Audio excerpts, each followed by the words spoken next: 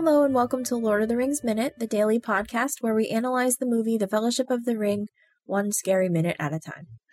I'm Cassandra Fredrickson. And I'm Norman Mitchell. And today we're going to be talking about minute 56, which starts with Frodo pausing in their frantic run down the hill after Merry asks him what was that, and ends with the second silhouette of the Black Rider, because you have the faraway shot and then you have the close-up. The more close-up one. Yeah.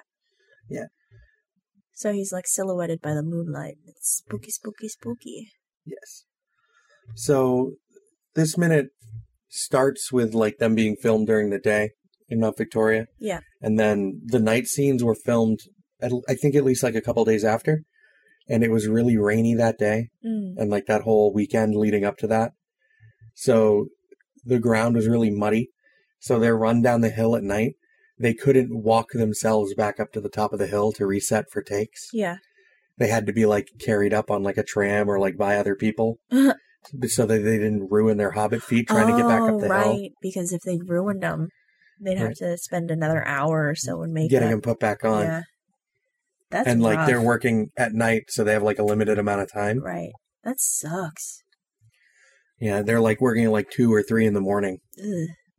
So my question is, how long have they been running from the Black Rider? Like at least a few hours, because they try to make it look like it's only a little bit past dusk for the most part.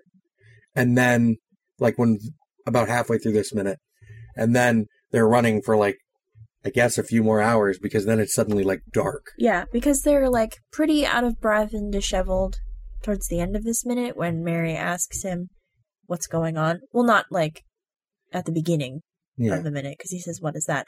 But right, Merry's like, "What was that?" And apparently Frodo never answers that question. They just continue to run all day, and then at the end of the night, when they stop here, Pippin is like, "What's going on?" Yeah, and Merry's like, "That Black Rider looked like it was it's after looking for something or someone."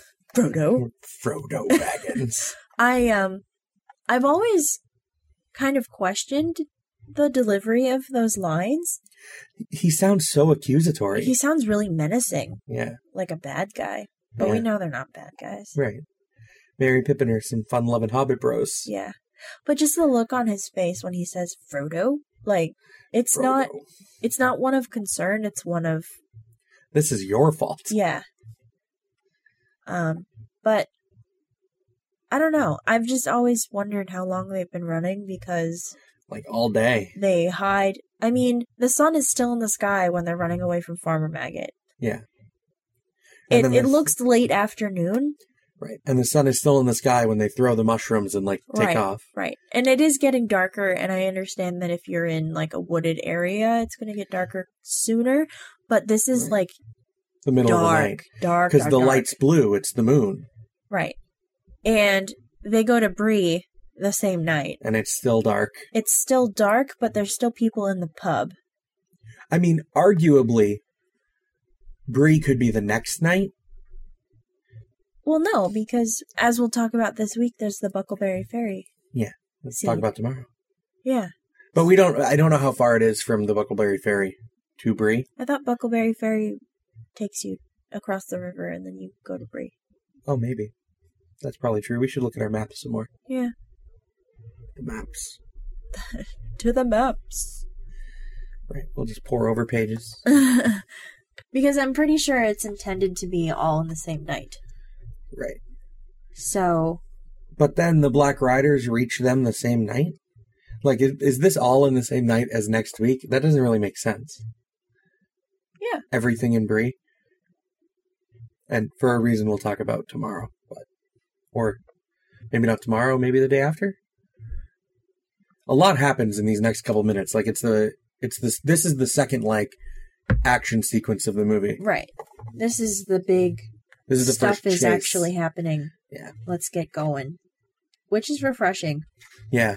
But... The movie's really, like, galloping along now. No, I'm pretty sure this sequence from mushrooms to past Bree is supposed to be the same night.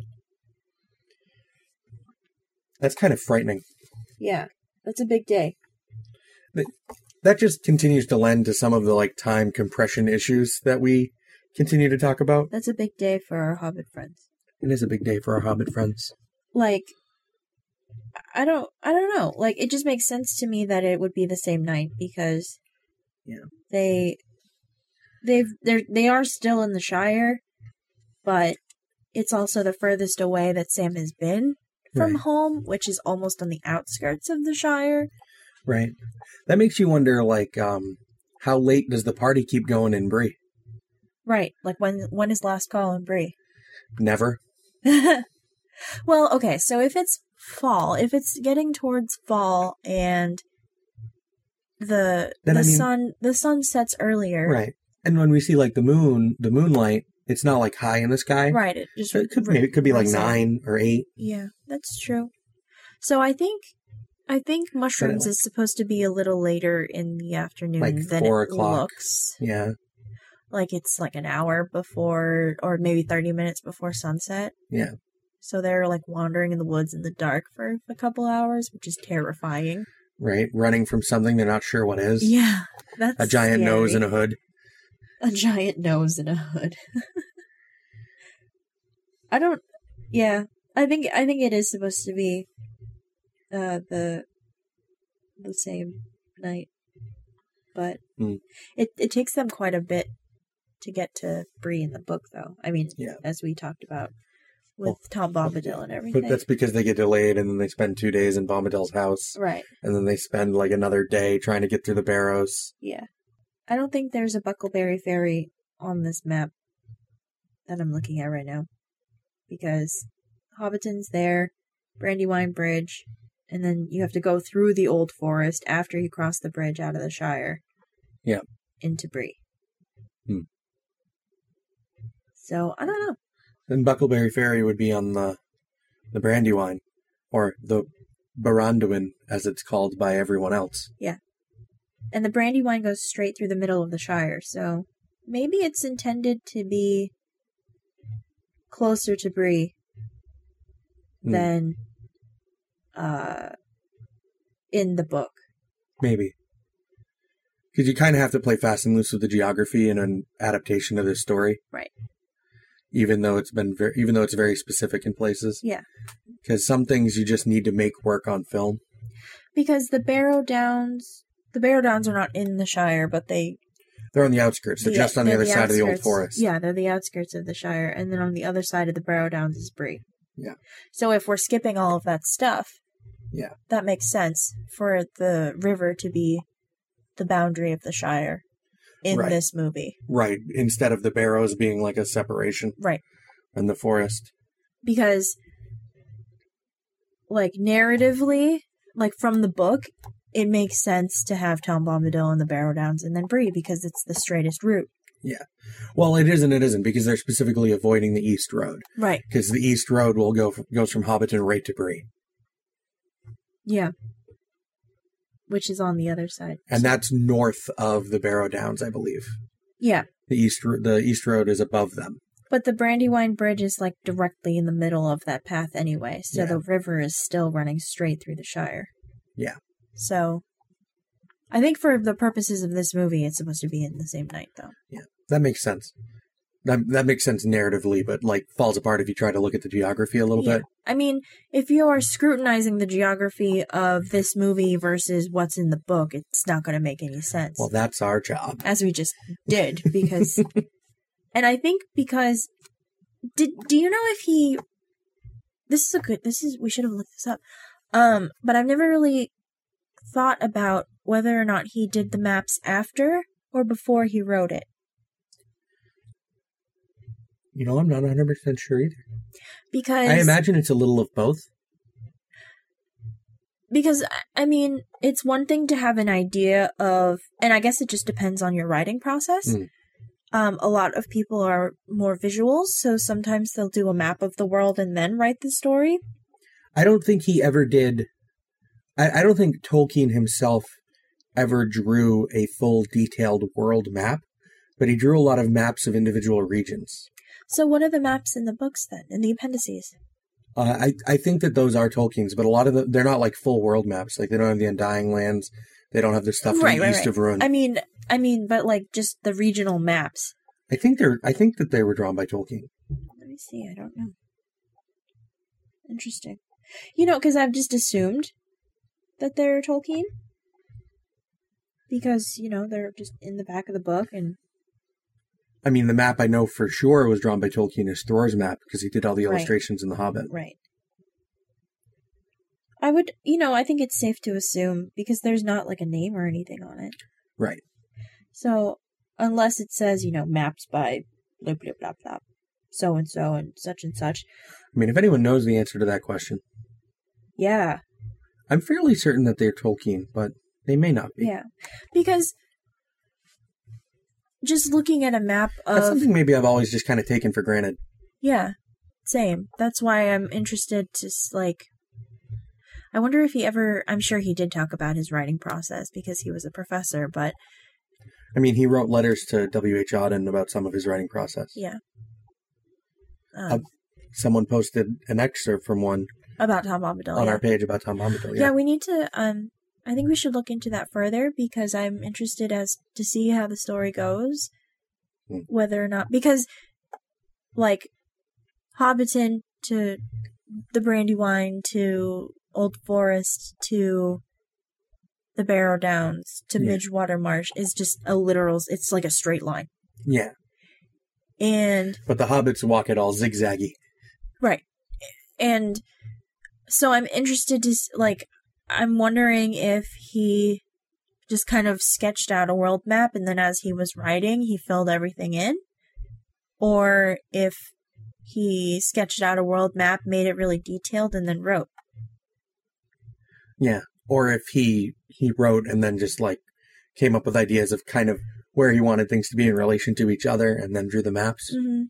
I'm not sure. I would assume it's probably some combination, a little bit of both. Because that's probably, I don't know, that's the way my mind works. Like when I'm thinking about things like a Dungeons and Dragons campaign. Yeah. It's like building out a world is like, well, I want these things to be close to each other and then I'll flesh out details about them later. Yeah.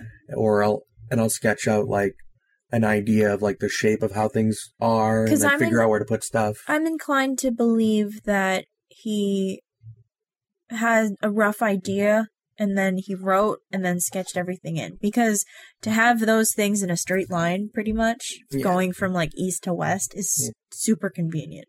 Right. It's true. But I mean, that's just the way stories work out, right? Yeah. But you're right. He probably like came up with things to like put in different places. Maybe not though, because part of the thing about the Silmarillion is that it had a lot of details in it that fleshed out parts of the map that hadn't been drawn before. Mm. Like the description of Numenor as being almost like a star, like a 5-pointed island. Yeah. Because people had drawn maps previously, like fans had, of Middle-earth based on some of the descriptions in other works. Yeah. But they didn't know the shape of Numenor, even though Tolkien had already written it down somewhere in his notes. It had never been like published anywhere else. Right. Because they were working off the very limited canon that they had available to them at the time. Yeah. No, I think for the purposes of this movie, Brandywine is supposed to be at the edge of the Shire. Yeah, that makes a lot of sense. Unless proven otherwise. Because rivers are just natural boundaries anyway. Yeah. Although we would have to go back and look at the map during Concerning Hobbits. Yeah. We should do that. We should go back and look at that map. Unless it's just a photocopy of the one in the book. Probably is. Because we just see it. I mean, it's not, though, because it's all, like, touched up and digital and, like... No, you know what I mean, though. Like, they just, superimposed the one in the book, touched it up, made it 3D. Yeah, made it all pretty. Yeah. Put the people running away over it that we're going to see in movie 2. Yeah.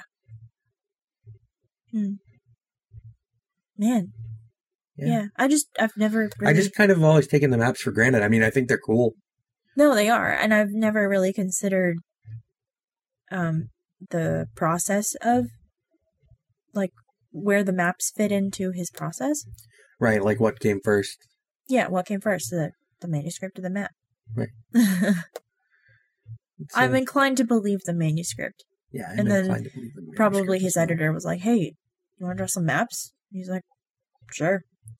I mean, when you're coming up with a mythology as Tolkien did, I'm sure that he submitted maps along with the manuscripts for some stuff. Yeah. I don't know. Yeah. You know what? I can check really quickly and compare to the map in the movie because in the extended edition copy of the DVDs, oh, true, in they the have front the maps. jacket, there's like a map of their path. Yeah, we should check that for we tomorrow. will check that for tomorrow. I will take a look at that because that comes more into play as the week goes on too. Yes. Sweet deal. This minute includes the image that was on like the paperback movie edition of the book. Yeah. The silhouetted Black Rider. It's the far shot. Yeah. That's a super iconic shot. Yeah. It's really scary. It's very like Sleepy Hollow. Yeah. Like Headless Horseman. Yeah, it reminds me a lot of the Headless Horseman, which I think... It's probably intentional. Yeah. I can't imagine that it wouldn't be. Because I feel like that same shot is in like that Johnny Depp Sleepy Hollow movie. I don't know if that came out before or after this. I don't know. I've only seen it the one time. And it's I think it's also in like the old animated Adventures of Ichabod Crane, like this same shot almost. With the horse rearing up and he's holding the pumpkin. Yeah. I mean, horses rearing up is just really iconic fantasy shot anyway. Yeah. But like the moonlight behind and like the trees on either side and the horse coming into view. And that's like right out of the Adventures of Ichabod Crane. It adds to the suspense. Yeah. I mean, it is a little cliche. Also. But it kind of taps into that, like, horror aspect. Yeah. And either tomorrow or the day after, I don't remember which, right off the top of my head. Yeah. It's kind of hard to keep just 1 minute at a time stuck in your brain when you're watching a minute. We gotta. I know, but it's hard to keep it like stuck in your brain, like when visuals happen, when you're not like watching it the minute at a time in the moment. But we haven't seen more than one Black Rider yet. So as far as the hobbits know, they're running away from one. Yeah. Well, as far as the audience knows, there's only... No, that's not true, because we see the 9 of them leave. And Saruman says the 9 have left. Yeah. But the hobbits have only seen one. Yeah. And because as far as we know, there's only been one running around the Shire looking for them. Because anytime we've seen them in the Shire, other than that far shot with the sheep, we've only seen one. No, there's only one in the far shot with the sheep. Was there? Far shot with the sheep? Yeah. I think there was more than one in that shot. No, but like when we've seen them walking around in the Shire, like Shire Baggins is just one guy. Yeah. Everything's kind of blending together. I don't remember if there's more than 2 or more than one for Farmer Maggot. No, there's just one. Oh. All right. There's like Shire Baggins and the dog retreats inside. It's just one Black Rider. I thought you like hear multiple horses though. Maybe. I don't know. I'm not like a sound person, so I'm not always paying super close attention to the sound. That's fair. You know, it helps paint the movie for me, but it's not something I have ever like really actively paid a lot of attention to. Like sound effects, music, much more. Well, there's like pots and pans in this one. You were looking for them. And those are a really obvious sound effect, so I listen for them. You know, like it's a really obvious noise that should be happening every time Sam moves. Yeah. So when they're absent or drowned out, it's really noticeable. You're just hyper aware of pots and pans. Yeah. Because you like to cook. I suppose. I like the one other thing in this minute that I want to talk about real quick is when Frodo stops right at the beginning of this minute and the way the music slowly kind of swells as he opens his hand and looks at the ring. Yeah. It's a really powerful moment, and it really communicates like Frodo beginning to understand that this thing is going to try to screw me. Yeah. Like it's when he first kind of becomes aware of like the ring having a force over him. Well, I think like because that's what we're supposed to get as the audience in this like the last minute in this one, and like the way he looks at the ring is that's the first time he's felt the ring push on him. Yeah, that's true. So I think that we're supposed to kind of feel that weight with the music as he slowly looks at it. It's almost like a rowing beat. Yeah. Like it's just back and forth, the music. Yeah. It's very deliberate. Yeah. But I think it adds to it brings the threat closer. Yeah. Because up until this point, like the conversation with Gandalf about the ring, it's very esoteric. It's a very like... He's being told this thing is threatening. He's being told this thing is evil. Right. And like I think they catch a glimpse of what the ring can do because, you know, the whispery bits. Hey guys. But yeah, pay attention to me. But I think that up until this point, with the rider being so close, the rider is what makes it real and immediate and really terrifying. Yeah, because, and as we'll get completely established next week, this is starting to illustrate to the audience the connection between the ring and the rider, because it's zeroing in when it's smelling on Frodo more when he's holding the ring than when it's just in his pocket. Right. It can feel the ring pushing, and it can become aware of the ring being active. Yeah. And, like, this is the first establishment of that. And next week we get the really clear connection. Right. But we'll talk about that next week. Yeah. That is neither here. Nor there. Nor there. Nor Tis far away in Bree. So we are from the website duelinggenre.com. You can email us, contact at lordoftheringsminute.com, Twitter at LOTRminute, Tumblr lotrminute.tumblr.com. We have a Facebook page which you can like, as well as a listener group which you can join. If you have a moment, please leave us a 5-star review on iTunes, and you can also check out the other podcasts on the Dueling Genre Network, such as The Doctor's Companion, which is our Doctor Who podcast that I co-host with Scott and Nick, two of our previous guests on this show. Scott and Nick host Back to the Future Minute, which is coming back January 2nd with part 3. Geek by Night also returns next year. It's our fictional audio drama podcast, and Harry Potter Minute is going on right now, so check all those out.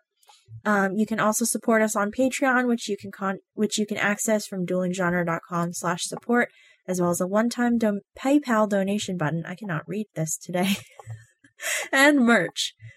And special thanks, as always, to our Patreon associate producer, Leaper182, and we will see you guys again tomorrow. Have a great Monday.